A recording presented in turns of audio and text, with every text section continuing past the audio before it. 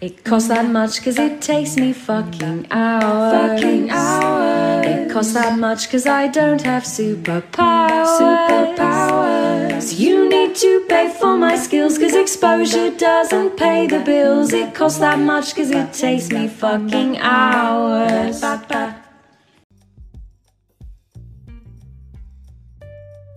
All right, great. So yeah, I think first things first is really to say thank you for agreeing to this, because when I started this podcast, it was just to experiment and see how things are done. Because in Zimbabwe, there's really not so many podcasts around here because people haven't actually embraced the digital space that much. So really, the digital platforms that are being utilized are very few. It's just like maybe Facebook and Instagram, and people don't really look into things like podcasts. So when I started, when I saw the numbers going up, I just realized that maybe it's just having the right people on the podcast, saying the right things that people are actually looking for. And yeah, I think that's what got us here. And even myself, from time and again, I always listen to some of these episodes just to even learn more, because there's just too much to get. But without wasting much time, thank you so much, Carl, for being here. No worries. It's my pleasure, honestly. Yeah, so maybe just to have people know a bit about you, maybe you can introduce yourself. I know that I always struggle to introduce people who are in the creative space because there's just too much that they do. So yeah, I don't know if you have one title or you have several, but then you're very man. Yeah, sure. So my name's Carl Thomas Edwards, or it's Carl Thomas on social media. I am a digital marketer, so I deal in organic and paid social media marketing methods. So that's running ads on Facebook, Instagram, Snapchat, TikTok, a bit of LinkedIn as well, and then organic marketing methods as well, across all social media platforms, whether that's B2C, B2B, all those kinds of things there. So yeah, that's pretty much what I do. Yeah, I thought we were also going to mention something along the lines of fitness enthusiast. Well, I'm in the gym every day at 4 o'clock, so that's impressive. I think I'm actually like a quarter of your size, man. All right, so I think just to introduce now, what we're gonna be talking about is I highlighted earlier that we're gonna be delving deep into the topic exposure doesn't pay the bills. I think just to give people a heads up, we're going to be listening or watching this video. I think really it's going to be centered around how you handle yourself, your brand, the It's Carl Thomas, as well as how you handle clients, how you get clients, how you handle certain situations that we always encounter. I think in the digital space, I think in your country, I think the digital space is being embraced much better and faster than in my country, which is, I think, the whole point of this podcast, rather, to have people, learn maybe from people who have gone through the transformation of embracing the digital space, and maybe get you to answer some of these questions, since these are some of the things that you have already maybe gone through, encountered during your experience as a digital marketer. Yeah, 100%. So yeah, I think the first question, where it begins, right? So I think some of the questions are going to be jumbled because some will just pop into my head, and I'll just have to ask so that we get as much knowledge as we can in these few minutes that we have. Yeah. So I think the first question. So what's your client acquisition process like? Okay, so my client acquisition process. So I've been doing digital marketing now for 4 years. Over those 4 years, I think I've done minimal outreach. I'd say I've probably outreached to about 20 people, 20 businesses I've outreached to. Everything else has been inbound. So all through content that I've put out on social media, people have come into me. And then from servicing those people, I've then obviously got referrals from there. So for me, outreach has never really been a thing. And it's not something that I'm necessarily strong at. I know that. So in this game, you need to be self-aware and know what you are good at and what you're not good at. So for example, if you're good at the service delivery side, heavily focused on that service delivery side. If you're good at the sales and that side of things, focus on that side of things. But you need to know what you are and what you aren't good at. So for me, yeah, the outreach, I can do it. Like, I'm not saying I can't do it. If I force myself to do it, like a lot of us, we have to force ourselves to do things. We have to really get comfortable being uncomfortable. That's and the few times that I have done outreach, it's been successful. So in regards to Instagram kind of outreach, if you're running an agency or any kind of business and you want to drum up new clients, I tend to go with video outreach. So I don't pre-record a video. I'll sit there, I'll look through the page. If I think, yeah, I'm with this, I'm feeling them, I'll send them a video there and then off the fly. And I think that works really well. Facebook, LinkedIn, a little bit different. You don't want to send long-winded messages as if you're typing an essay. They need to be short, snappy, and to the point. That actually makes sense. That makes sense a lot. Yeah, so I think just in continuing from where we left off, I think you were mentioning the difference between the outreach methods that you use when you're approaching clients using Instagram, how different it is when you're outreaching to people using LinkedIn as well. So I think the next question that I was going to ask is how different is it? Like in Zimbabwe, I think LinkedIn works pretty well when it comes to maybe doing the outreach and getting clients. So what's it like maybe in the UK? What works best for you, or what has been really the best performing platform for you? So in regards to platforms, each platform works. You can get clients on any platform. You just need to find which platform works best for you. So for me, I found a lot of success on Instagram. So I doubled down on Instagram, putting out content. And when I was outreaching, I was doing video outreach on that platform.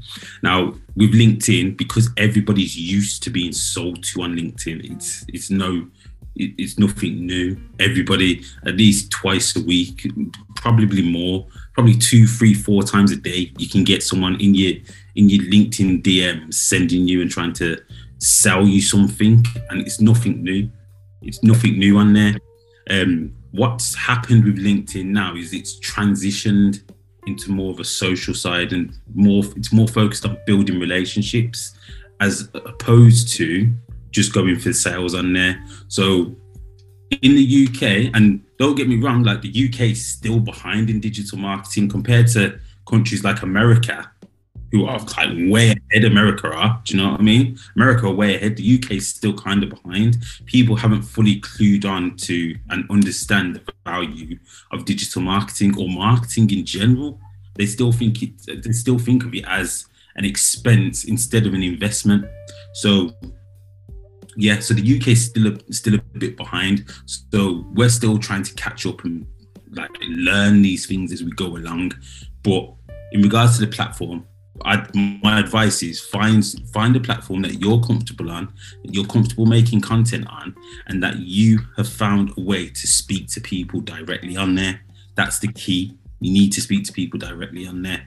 Now, like I said, LinkedIn is a little bit more relaxed. I was very hesitant on LinkedIn for a long time, just because it's very cardboard-like and it's very rigid, and everyone. That's true. No, you can't do that. So for me, it's like I couldn't flex and mold myself to that because I'm me. Do you know what I mean? I'm me. Yeah. It's not going to work for me. That's why I found a lot of success on Instagram, because I could be me. So find a platform where you can be you, and then do your outreach from there on that platform. Yeah, I actually love where you said this was actually quite profound to say that UK people find marketing as sort of like an expense instead of an investment. I think that's really profound, and even in Zimbabwe, I think I can relate to that. Like a lot of people just think, it's a liability. You can do digital because there's a lot of money from time and again. Yeah, that's pretty awesome. And yeah, I think now on that aspect where you're saying that you can be you, like on Instagram, I do follow so much of your content, and really I also can relate because you're not making it sound all dress shoes and tie, like like you were saying. So how do you build, or how have you been building the It's Carl Thomas brand? Just like I said, you just gotta be you. Find a content type that fits your personality. So if you like creating carousels, create carousels. If you like doing single images, do single images. If you like doing single infographics, do single infographics. If you like doing long form video, do long form video. If you prefer short term video, do short term video. Like short form video, do short form video. You just got to find the content that fits who you are perfectly. Now, I like short form video. I like it a lot because it's just. I know. Like, literally, like I can sit there for hours and just plan out videos, stand in front of the camera and just record them. Like from morning till evening, I can record them. If I was left to just do that on my own, I'd record short form videos all day long, because you can get a lot of information in to a short period of time, and you don't even have to do the whole stupid things on like with the dancing and things. Like you don't have to do that. You don't have to do the pointing. You can stand and talk to the camera, but there's ways of making it. If you are standing and talking at the camera, you have to make it engaging. So within the first 3 seconds, something needs to happen. For example, if I clapped and then the camera zoomed in after 3 seconds, that would then keep people engaged for a longer period of time. So it's all about finding that content that really fits your personality and helps you get your personality across. So I've tried the carousels, I've done the carousel creations, I've done the images, I've done the infographics, I've done the long form videos, I'm onto short form videos now. So I've tried each content type, and for me, what fits my personality the best is short form video. So like I said, it's all about finding what content type fits your personality, and you just double down on that and produce it at scale. Like scale. That's actually impressive, because I think I'm at that stage, because when I started, when I got into 2022, I was like, I think one of my major objectives is to just get people to know me. But then really now to think that pretty much my journey as a digital marketer, I've been creating different kinds of content. So I was just like stuck to say, you know, what sort of content should I be pumping out? What really am I good at? But then you discover that because of the journey that I've been in, like I know how to do several things, but then it's not like something that I'm so very keen to do, like that I can consistently do, because I'm always looking for content that is very much sustainable, that I know that I can continuously go on and, you know, create content like you do. I think especially the short form content. Yeah.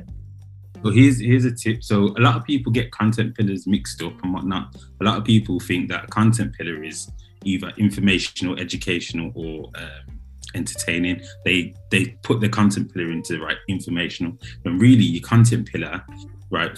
Think of 3 to 5 topics that you know about. So for me, for example, it's marketing, social media, and then a bit of motivation, something like that, leadership, business, whatever. Do you know what I mean? Yep. From there, break them down.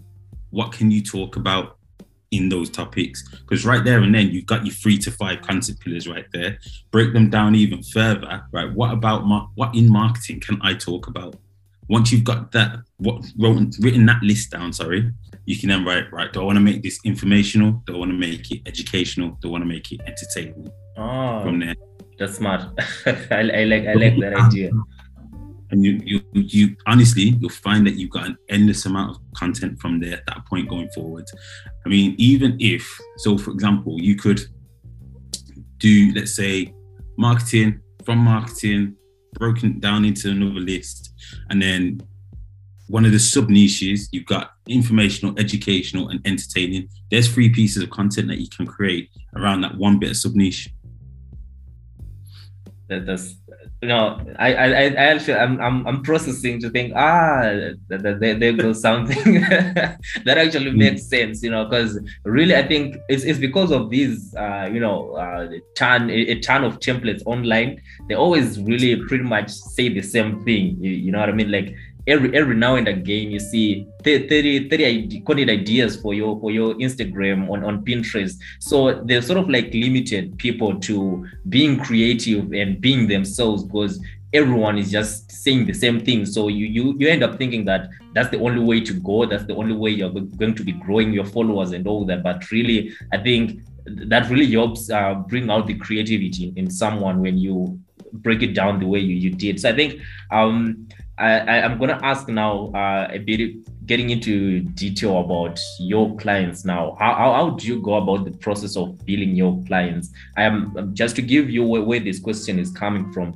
I had a client at some point, like I think last year, and I had charged them like a pretty reasonable amount, but then I had issues now around them giving feedback to the work that we have done, to say, okay, so can you do a review? This is what we have done so far in regards, like it was a branding project, right? So I ended up feeling like, the amount that I charged was way less because I was taking longer than I had expected. You know what I mean? So that's where the question is coming from. So how do you go about your process, like, billing clients and all that? So first of all, it's all about setting the deliverables beforehand. It's all about making sure that the client understands what you're going to be doing before you send the bill over.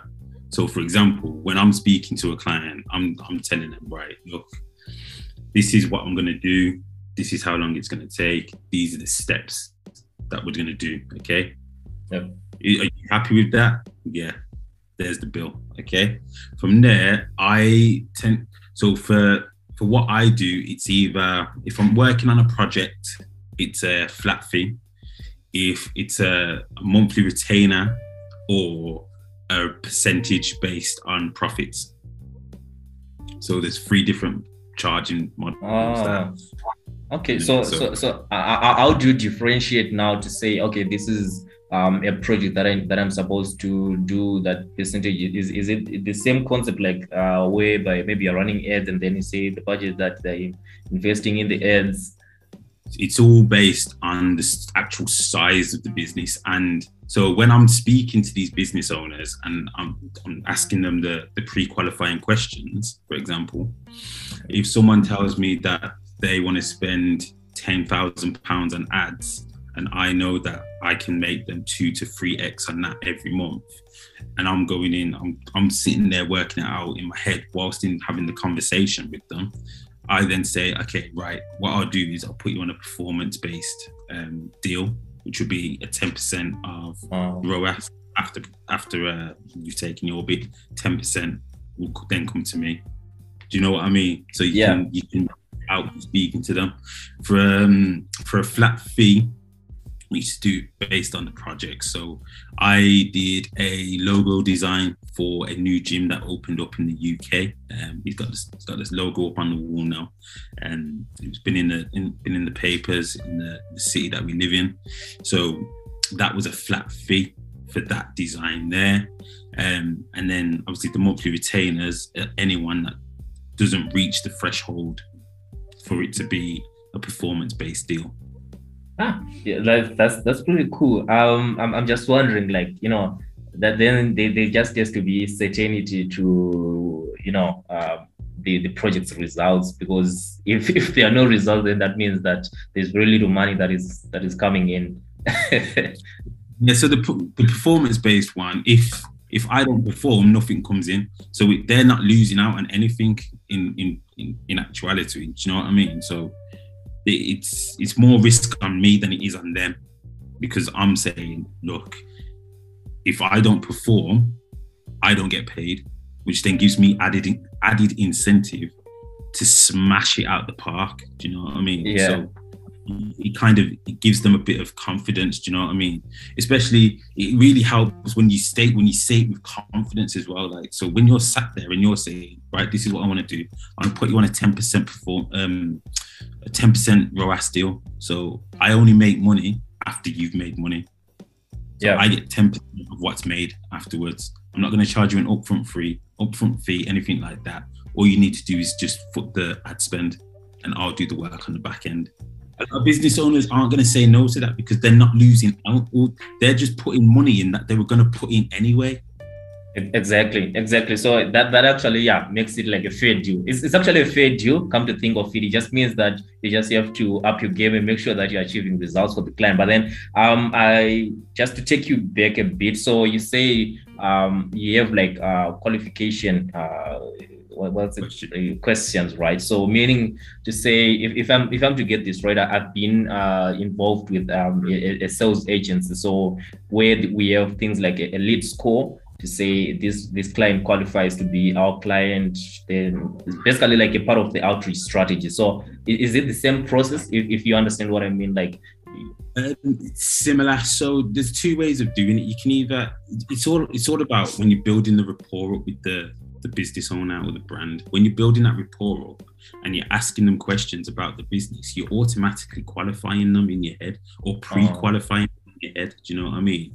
So if you say to a business, how much are you currently spending on your advertising right now? And they're like, £5,000 every month.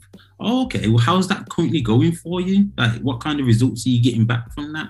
And they're like, well, we're lingering around the 1.5, 2x ROAS at the minute. So going from there, I was like, okay, well, what are your plans from that? What do you think's holding you back from getting past that 2x from there? And we're like, well, we're not too sure. We've had a look into the back end, but we can't really figure out what's actually going on. We're not too sure on the metrics. And then you can kind of be like, okay, well, what I can do for you is, would you be open to jumping on a call so I can run you through some of the metrics that are in the back end? So, and then we can figure out how to go from there. If they then say, yeah, set up the next call, you jump on, go through the ad account audit with them so they can see that you know what you're talking about. And then you can say to them, like, if you want me to take over this is how much it is. And then you go from there. Yeah, that's actually quite helpful, because I think even my approach has been slightly different. Because we don't like, I never really just sit down with the client and actually have them show me their dashboard. It's really just having them to explain what they have been doing and why they think it hasn't been performing well, just to see if they know what they have been doing all along, that sort of thing. But then I think that's actually quite helpful to sit down and do an audit and explain everything to them. So now also bringing another question. Let me just jump in there quickly. It's all about providing value. It's all about providing value. So you need to provide, before anyone buys or comes to you for anything, you need to give a ridiculous amount of value before they'll even purchase, because they don't know who you are. Do you know what I mean? So you've got to show them and give them before you can get what are you going to get. Yeah, that actually makes sense. That really makes sense. I love the fact that you say a ridiculous amount of value. That makes sense. If you lead with value, the money will follow. And that's what I've learned. Because when I first started off, I used to follow the money. I used to chase the money. It wasn't until I started to be like, right, let me just stop chasing the money. Let me just provide value. Let me just service. Let me just provide. Then the money came. Do you know what I mean? The money came, like, literally, I was giving the value. The money came. I moved from a flat into a massive house. Yeah, that's impressive. When you lead with value, when you give without the expectation of getting something in return. So whenever I speak to somebody, like literally, I had a client in the beauty industry. We was working together. She wasn't too sure on the things. She was flapping a little bit with everything. She then decided to leave. She left for a whole year, bearing in mind, a whole year. During that year, she'd still come back to me and say, what do you think about this, Carl? Carl, what do you think about this? What do you think about this? So she's still coming back to me. She knows I know what I'm talking about, but she was flapping. She wanted to do it herself a little bit. About 3-4 weeks ago, she sent me a message saying, I need your help. Can you help me do this? We jumped on a call, ran her through some stuff, ran her through a training on how to set up her email marketing and segmenting audiences and things like that. She went away. She tried to do it herself. She messaged me last night. I need you to take over everything. Yeah, that makes sense. Yeah, I think that's actually a great example. That you actually were patient enough to talk to her like for a whole year without getting anything, but still just offering value to her. I think that's actually a lesson to me, because I'm always that type of person who's like, if you're gone, you're gone, man. So I used to be like that. I used to be really like that.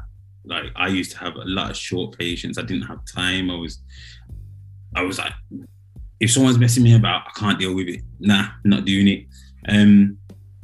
But I think as you grow more within yourself and grow more as a person, you get this patience, and that's the key. As soon as you've got that patience, then you realize that you've got so much time. What's the rush?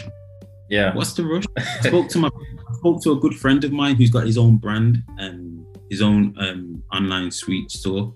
And I said the same thing to him. I was like, you're in a good position. Your online e-com store is ticking over without you really doing anything. So you're still making money without you putting in maximum effort. So which means you're in a unique position to a lot of other brands. You've got a lot of time because it's still ticking over. You're not doing anything. You can actually sit down and plan out what you want to do and structure it to make sure you stick to it. All you've got is time right now. Yeah. Utilize that time. Like, what is the rush? There's no rush. He's like, I want to get, I know I need to get back into the Google ads. I know I need to get back into the Facebook ads. So like, don't worry about that. Wash your hands of that for now. Sit on it, because you're still ticking over. You've made your money back from when you bought it. You're still making money. What's the rush? Yeah, just relax a bit. Come up with a plan and think about how you want to attack this. Do you know what I mean? There's no rush. It's still going to be there tomorrow. It's still going to be there the day after. You got nothing but time. Yeah, that makes sense. That really makes sense. I actually love the fact that you're saying, pump your brakes a bit and just see how everything goes. Bit by bit. There's a lot of information online that tells you need to rush. Everything should be now. Yesterday. Yeah. We need to regain that patience that we once had in the world. Yeah. It's gone. We've everything that's come out in the world. You've got next day delivery, same day delivery, all this fucking rubbish. Do you know what I mean? Yeah. Shortened our attention spans and shortened our patience for things. We need to just get a bit of patience back in the world. That's all we need. Yeah, true, man. True. I thank you so much for that. There's quite a lot to process, but then, to be honest, that's very, very, very much helpful. So I think just moving on to the next question so that we don't run out of time. So I think the next question is gonna be on if you've ever dealt with clients who don't appreciate or know the value of digital. Like you were saying that UK is also still a bit behind when it comes to embracing the digital space. So now I'm pretty sure that you've gotten to a point where you ran into a client who didn't like appreciate the value, and they're like, you're charging too much, or you're doing less work maybe than we expected, or something along those lines. Yeah, so like I said, the UK is still a bit behind with it, and it's not the younger generation. So it's not people my age. So I'm 30. It's not people my age and younger. It's the older generation that haven't quite caught up or don't quite see the value in digital marketing yet. And that's no fault of their own. It's just the generation that they're from. Do you know what I mean? Yeah. They were from the internet age where the internet first came around. They're not from the social media marketing age. They're not from the digital marketing age as such. So they don't quite understand or see the value in it. Like I was talking to another business owner. He's got like a fast food kind of restaurant sort of thing, delivery service. And he's very, very skittish in regards to the whole digital marketing sort of thing. And I'm just like, right, you want to target people in your local vicinity. What's the 100% way that you're going to get people to see what you're doing? Because it's not through traditional, it's not through putting flyers and leaflets through doors. Because I tell you what I do when someone puts a flyer or leaflet through my door, It either goes in the bin or it's left on the side by the door. And I decide to put it in the bin. They're not kept. It's not kept. I don't keep them. I don't see the value. I think it's just wasting money, to be honest. Because I describe it like this. It's like taking money up to a building and throwing it off, expecting something. That's what I think it's like. Now, that's not to say traditional marketing doesn't have its place in a wider marketing sort of role. Yeah. But solely focus on that is mad to me. It's mad. So, yeah. Like I said to him, like, you can't just focus on that. Like, because how do you know those people are even looking at those flyers? There's no guarantee to that. Not guaranteed. Okay, so you spent £1,000 on flyers, right? Okay, fair enough. Well done. You spent £1,000 on flyers. How many of them flyers are going to bring you back something that you can actually see, that you can measure? Because you can't measure that. How do you know? What, someone's going to tell you, oh yeah, we've posted 1,000 flyers for you today. Okay, cool. How many people have looked at the flyers? Exactly. There's no record. No record. No record. Unless you've got it so the flyer links to a specific page, and then people, when people search that page, you then know that's from a flyer. Yep. That's the only way to track it is through digital. You've got to be digital again to track it. Exactly. So digital is always there. To have it there. So why not just use something that you know is on everybody's phone? Yeah. Because we're on our phones all the time. All the time we're on our phones. Exactly. You know what I mean? Yeah. Attached to this little device here is a content creation studio. You can have your meetings on it. Yep. You can book your flights. You can do everything on this little device in our pockets. Yeah. And yet you don't want to send ad traffic or anything to this in everyone's pocket. Yeah, that actually makes sense, and I just love like how you got to just open their minds to see, like, you know, at the end of the day, digital is the way to go, you know, and really that just makes sense. And I think instead of like properly sitting down, like maybe what we term properly, what is proper is sitting down with the client, try to educate them, you know, them like what is social media, these are the advantages and all that, but then just being straightforward to say, you know, what you're doing is no analytics, right? So definitely it's gonna be hard for you to understand or know if you've used your money wisely or not. I think that's very valuable to me. That's very valuable. So I think now I want to go to the big question, which is the clients will say, you know, I'm going to be giving you exposure. Like, you know, if you do this job well for me, then you can market yourself and use our brand, you know, to tell people that you're the one who is behind all this marketing. How do you go about that? Yeah. So I'm quite fortunate now because I've got to such a level where I've got so many testimonials, so many results. I've got a decent enough size social media presence that nobody will even approach me with that offer anymore. They wouldn't even dream of approaching me with that offer. And that's not to sound big-headed or anything, but because when I first started, I had those offers and I took the exposure, I took the underpaid offers, I took them all. Because when you're starting off, you need to, in order to get the experience, in order to get those results, in order to get the testimonials, for you to then be in a position where if someone says, come work for us, or come do this work for us, and we'll give you exposure, you're then in a position of power to say, I don't need any more exposure. Like, exactly. In exposure on my own, thank you very much. I know how to get exposure on my own. I don't need you to do that for me. Thank you very much. So, and a lot of the times, a lot of these exposure deals, you don't get exposure. You don't get exposure. I sponsored, when I first started, I sponsored a boxer. Worst thing that I'd ever done was doing that. Worst thing I'd ever done, because I was promised all these connections. I think I got one connection who then underpaid me for 3 to 4 months, underpaid me. until I thought, I've had enough of this. I'm not doing this no more. Yeah. Because at one point he had me driving 2 hours to another city to film for 4 or 5 hours with him, to then drive back. Right?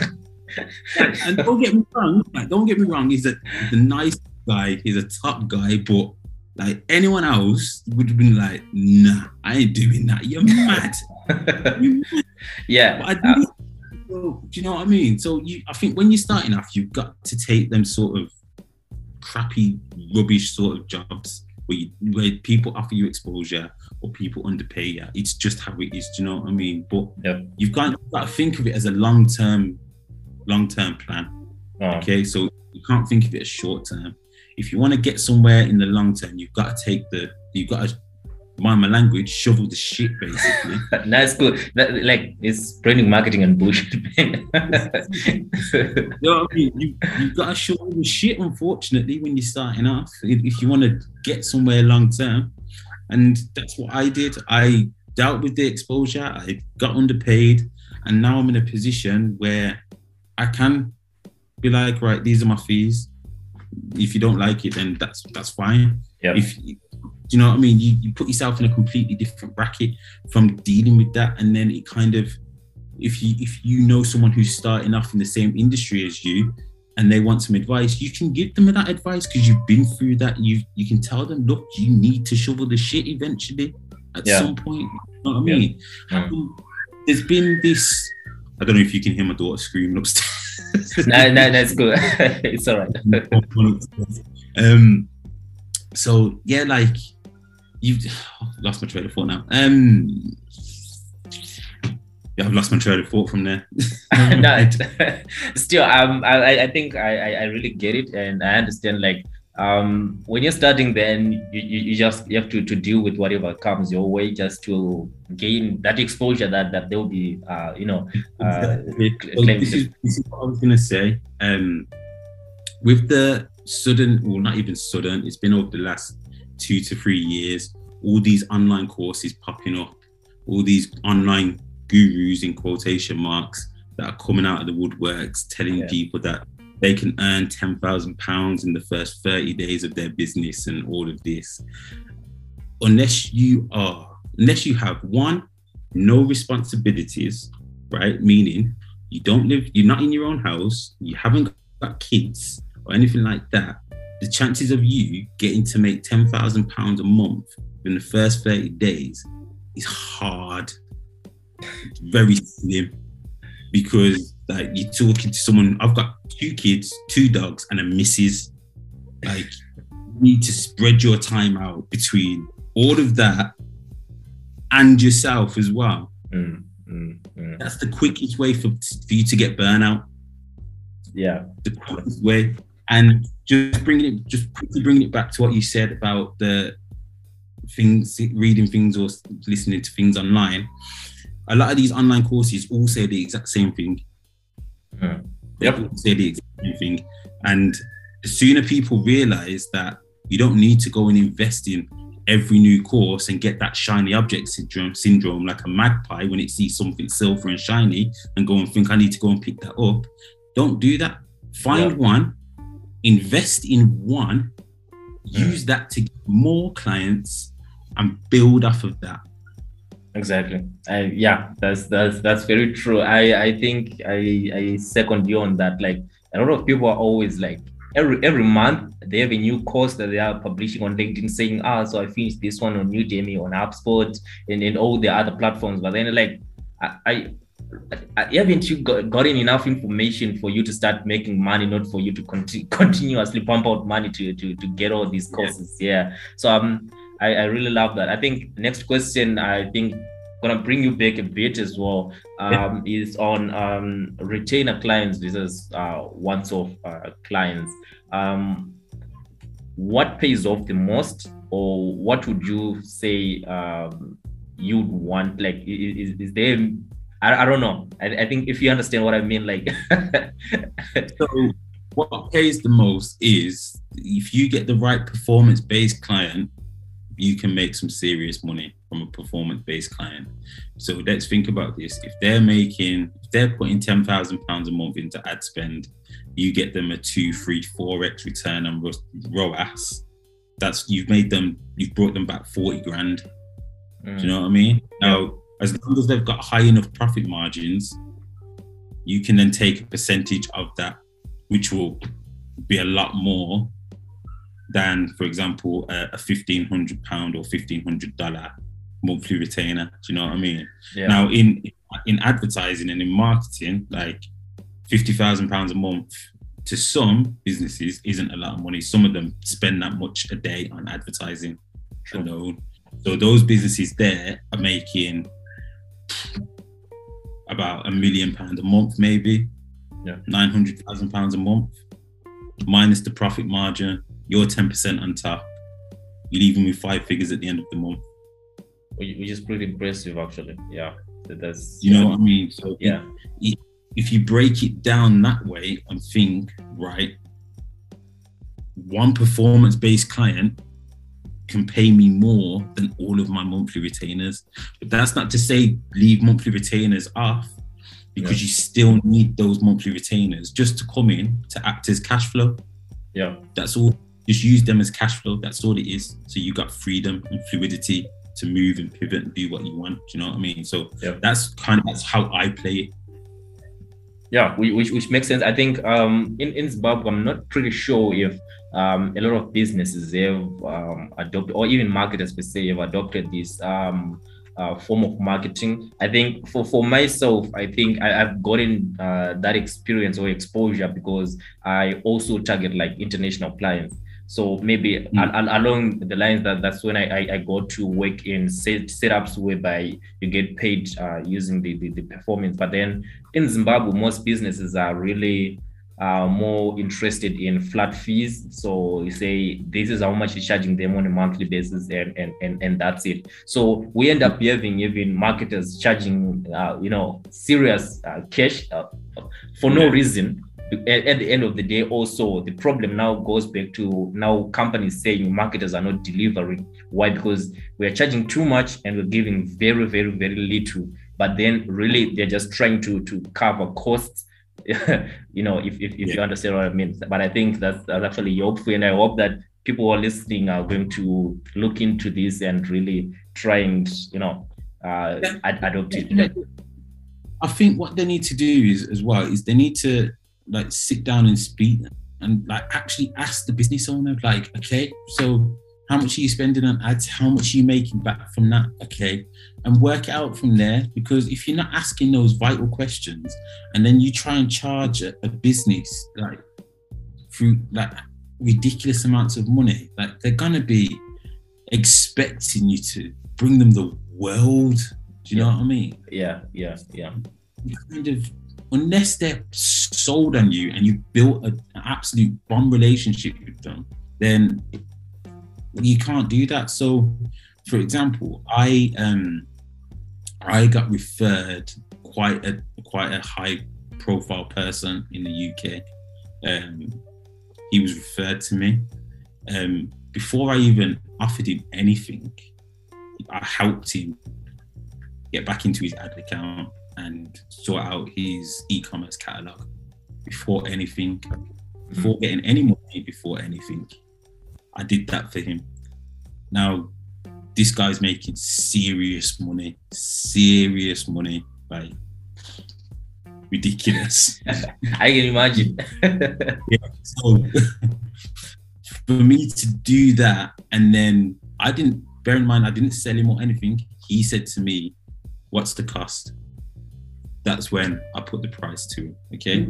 So you kind of, you've got to work it out based off of the information that you've got in front of you. You know what I mean?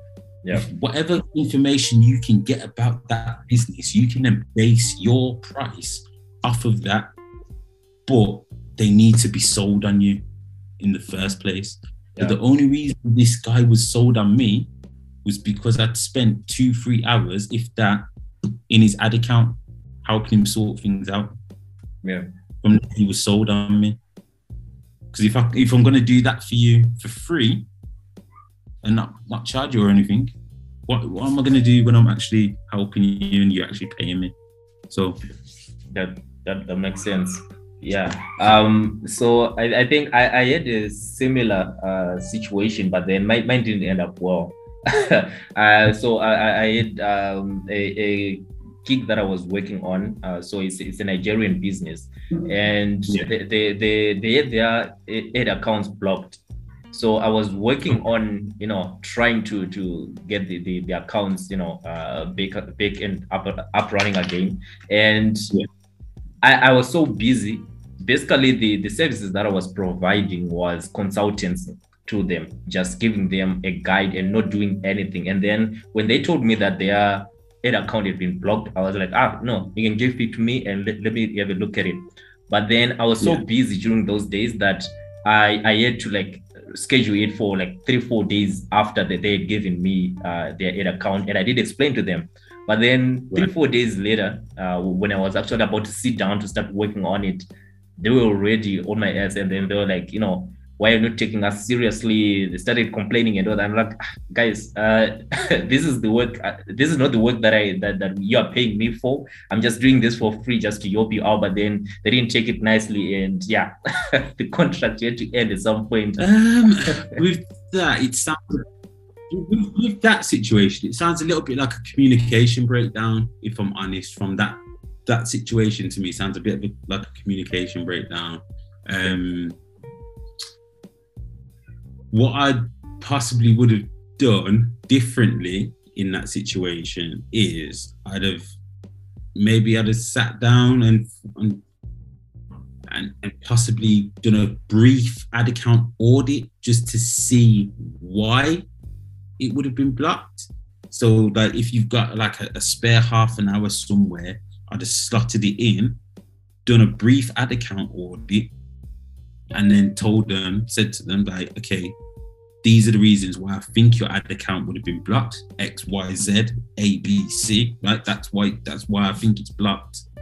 Give me a few days, okay? Then I will start working on your account. So give me 2 days. So give me 3 days. So if it's Friday, tell them Monday afternoon, that's when I'll start working on your account, and we'll start working through these points to get it unblocked.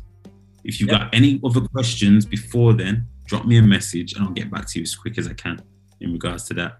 But before then, make sure you've got access to everything. Okay? And then you should go to the account. Literally, it's all about giving a bit of value again. Do you know what I mean? Even that little bit to make them think, okay, this guy, he's already got access. He's looked into it. He's wrote down a few pointers as to why it could be this, and he's told us when we can expect him to go in and have a look again. Do you know what I mean? Yeah, which actually makes a lot of sense. I think it's like every step of the way, it's value provision. Make sure that you're adding value to everything that you're doing. I absolutely love that. If it's not your business, you got to think about. So if you had a business and someone was going to do work for you, you'd want to know what was going on at all times. True. You want to know what's going on. So just giving them that peace of mind that you are on it and you will get to it, but it's not just you've given them some reasons as to why it could be, and you're going to get started on it as soon as you can. That's all you need to do. Just communication. I actually love that. I love that. Thanks for the advice, man. No worries. So I think last but not least, the last question is, how does Carl Thomas stay on top of his game, or on top of the game? So social media, that's it really. Social media. So I follow I pay attention, I should say. I don't follow. I pay attention to a select few marketers in this industry. One of them, Jordan Platten, another one, Dara Denny, another one, Nick Shackelford. Is there another one? I don't think there's another one. There isn't another one. So it's those three. I pay attention to those three marketers and what those marketers are doing in the industry. And I learn from those three. just because they, for me, are pretty much at the peak. Dara, Denny, and Nick Shackelford from America. Jordan Platten's from the UK. So yeah, it's keeping an eye on their content on social media. So Twitter, Facebook, LinkedIn, Instagram, seeing what kind of content they're posting and putting out on YouTube as well. A lot of YouTube videos. And then from there, it's just kind of newsletters. So there's something called the Marketing Brew. So that's a newsletter. They send you a newsletter every, I want to say Monday, Wednesday and Friday, I want to say. I know it's definitely Friday because I got one yesterday. I'm not too sure on the other 2 days. So the Marketing Brew, the Drum Creative as well. So that's a website. So the Drum, they have their own marketing award ceremony, but they've got a section of their website in regards to creatives that are used in regards to marketing. So you can go in and have a look through all of that. Sure. Sites like Quora, Medium, things like that, really. And then podcasts. I consume podcasts like it's a buffet meal.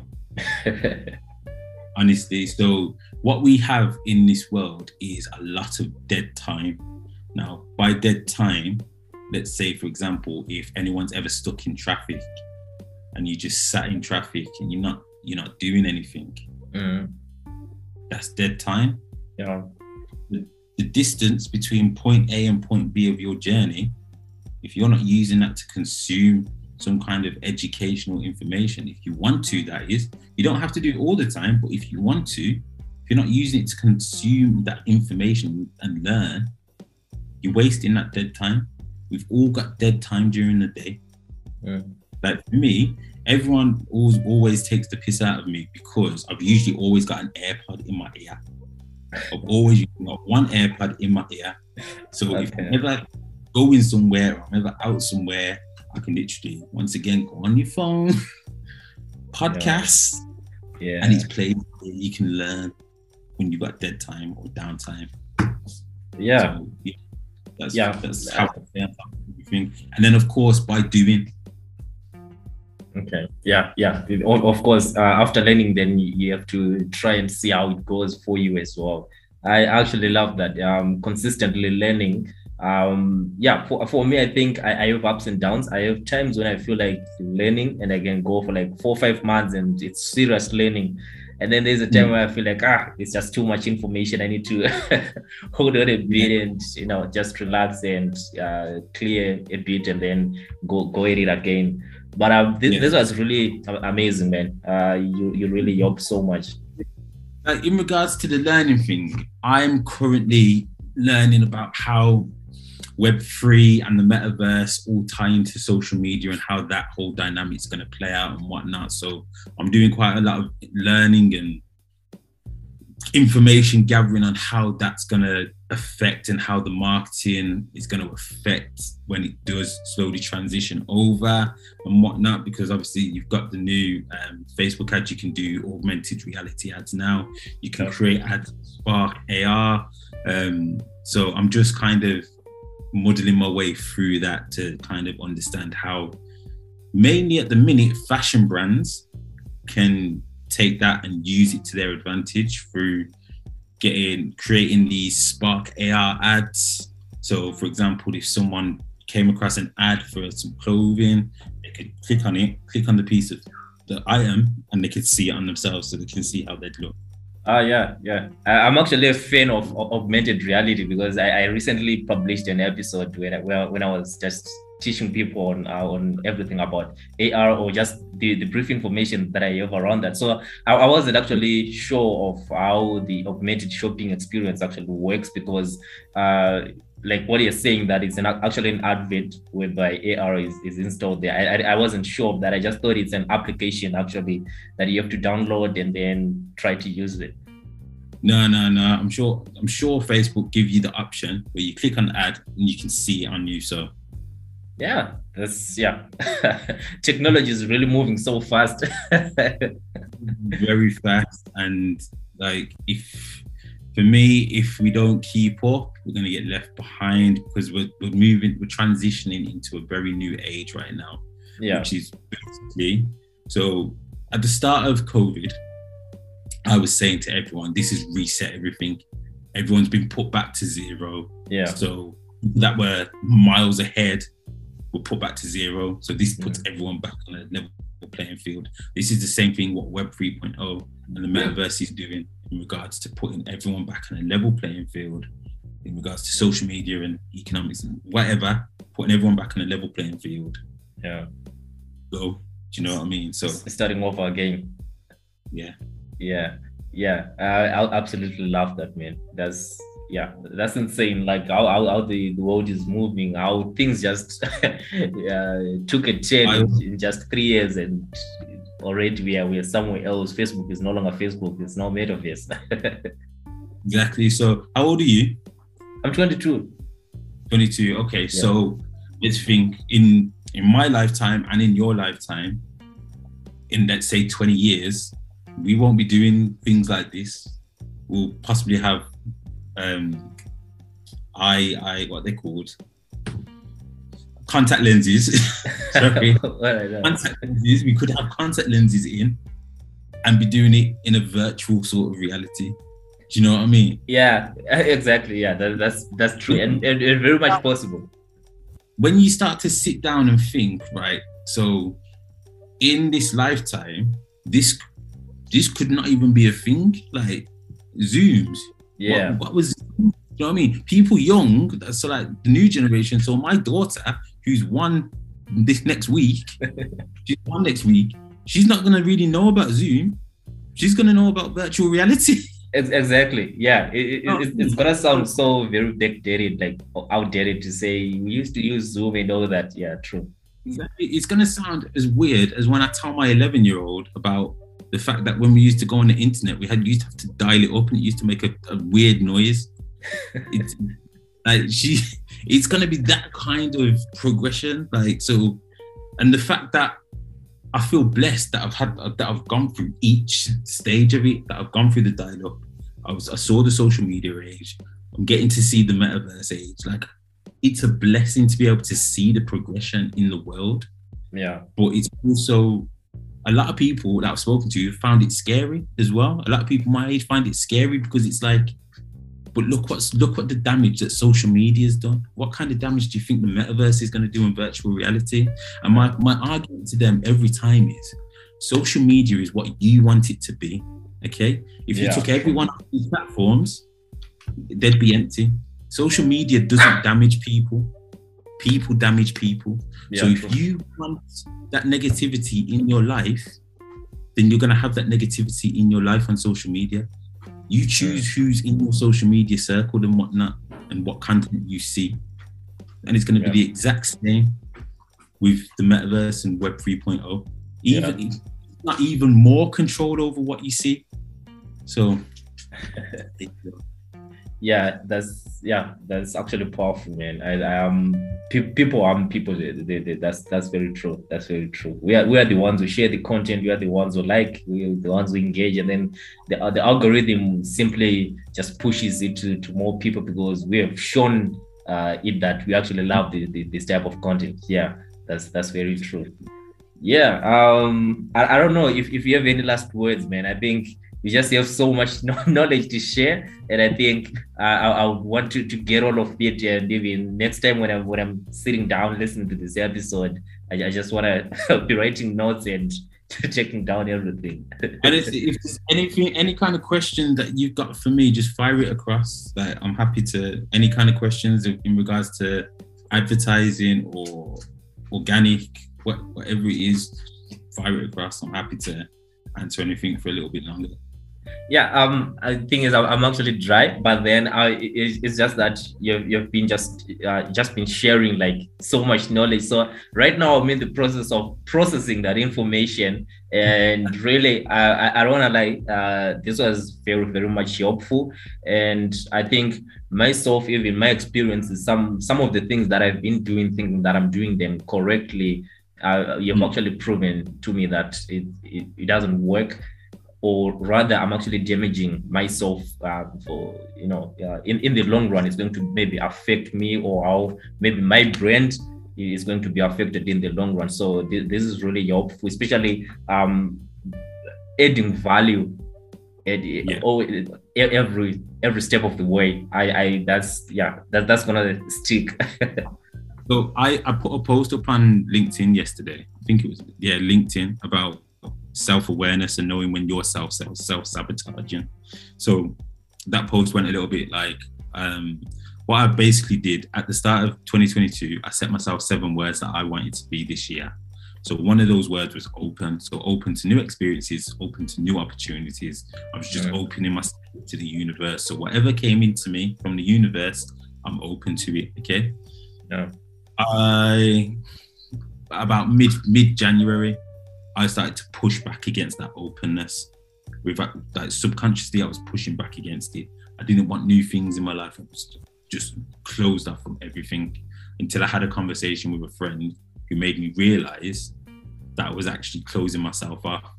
Now, by me closing myself off, not only did I push back against my goal of to be more open, I also pushed back against my goal of to be more successful, my goal to be more kind, my goal to be more healthy in 2022. I was pushing back about 5 to 6 other words that I'd set myself for this year, just from pushing back on that one. So yeah, I think having that self-awareness is key and vital. You still there? Oh yeah, sweet. Having that self-awareness is vital, honestly, and knowing when you're self-sabotaging is key in order to progress, not even in just business, but in life. If you haven't got that self-awareness around yourself to know when you're doing something that isn't healthy, you're not going to progress, and you're going to keep making the same mistakes before. So just be self-aware. That's all you need to do, especially if you want to progress and make changes. Because I mean, you can say that you're self-aware, but that doesn't mean that you are self-aware. Do you know what I mean? Yeah, that's true. Yeah, which kind of brings the conversation around there's a difference between movement and progress. Movement is just movement, and then progress is actually going somewhere. That's actually that's powerful. My mind is blowing right now. Yeah, man. I think this was super helpful. I think I've been saying this over and over again. Thank you so much for today. Thank you for this session, and I really look forward to another session sometime soon, and we tackle even other areas, maybe even beyond branding and marketing, because I can tell that there's just so much knowledge to gain from you, even around leadership, business, and all those other things, man. Yeah. Honestly, like anything that you need, or even your audience that they're not too sure about, then just honestly drop me a line. I'm sure I'll send you over my links and whatnot. Drop me a line. Like my DMs are always open to people that need advice or need help, because there's a lot of people, and like I get the need that everyone wants to make money in the world. Everyone needs to make money, but there's not a lot of people that are just helping people for the sake of helping people. Yeah, true. And that's why I'm different, because it's not often that someone will just help you in this world right now. Do you know what I mean? Yeah. Like everyone will say, we'll help you and whatnot, and then they'll help you, and then the next day they'll send you a link to their course. Exactly. Yeah. They're actually looking for traffic and all those other things. Yeah. They're not looking to help you. They're looking out for themselves. Now, someone who genuinely wants to help you will help you sort out that problem. Like the same way. So I did work. I'm currently working with a good friend of mine. So I've helped him organically promote his new membership. So we thought of the name for it. We started the promotion for it. We generated just over 400 organic signups from his social media alone. He then went on to have 100 people view that the challenge every day in 10 different countries.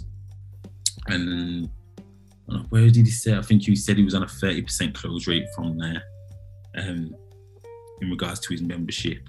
So he's not done too bad. But he's a mindset coach, and he is basically helping me with my mindset and whatnot, and how to kind of think things a little bit differently and see things from a different perspective. Because I've always been a deep thinker and seeing things from a different perspective. But when you actually get it from somebody who's trained and does it for a job, it's completely different. And they really, like, when you get the chance to actually work with someone who's like that, who isn't so focused on just helping you to then get something out of the back end of it, who just wants to help for the sake of helping, like, it's unbeatable. So that's why I am open to helping anybody.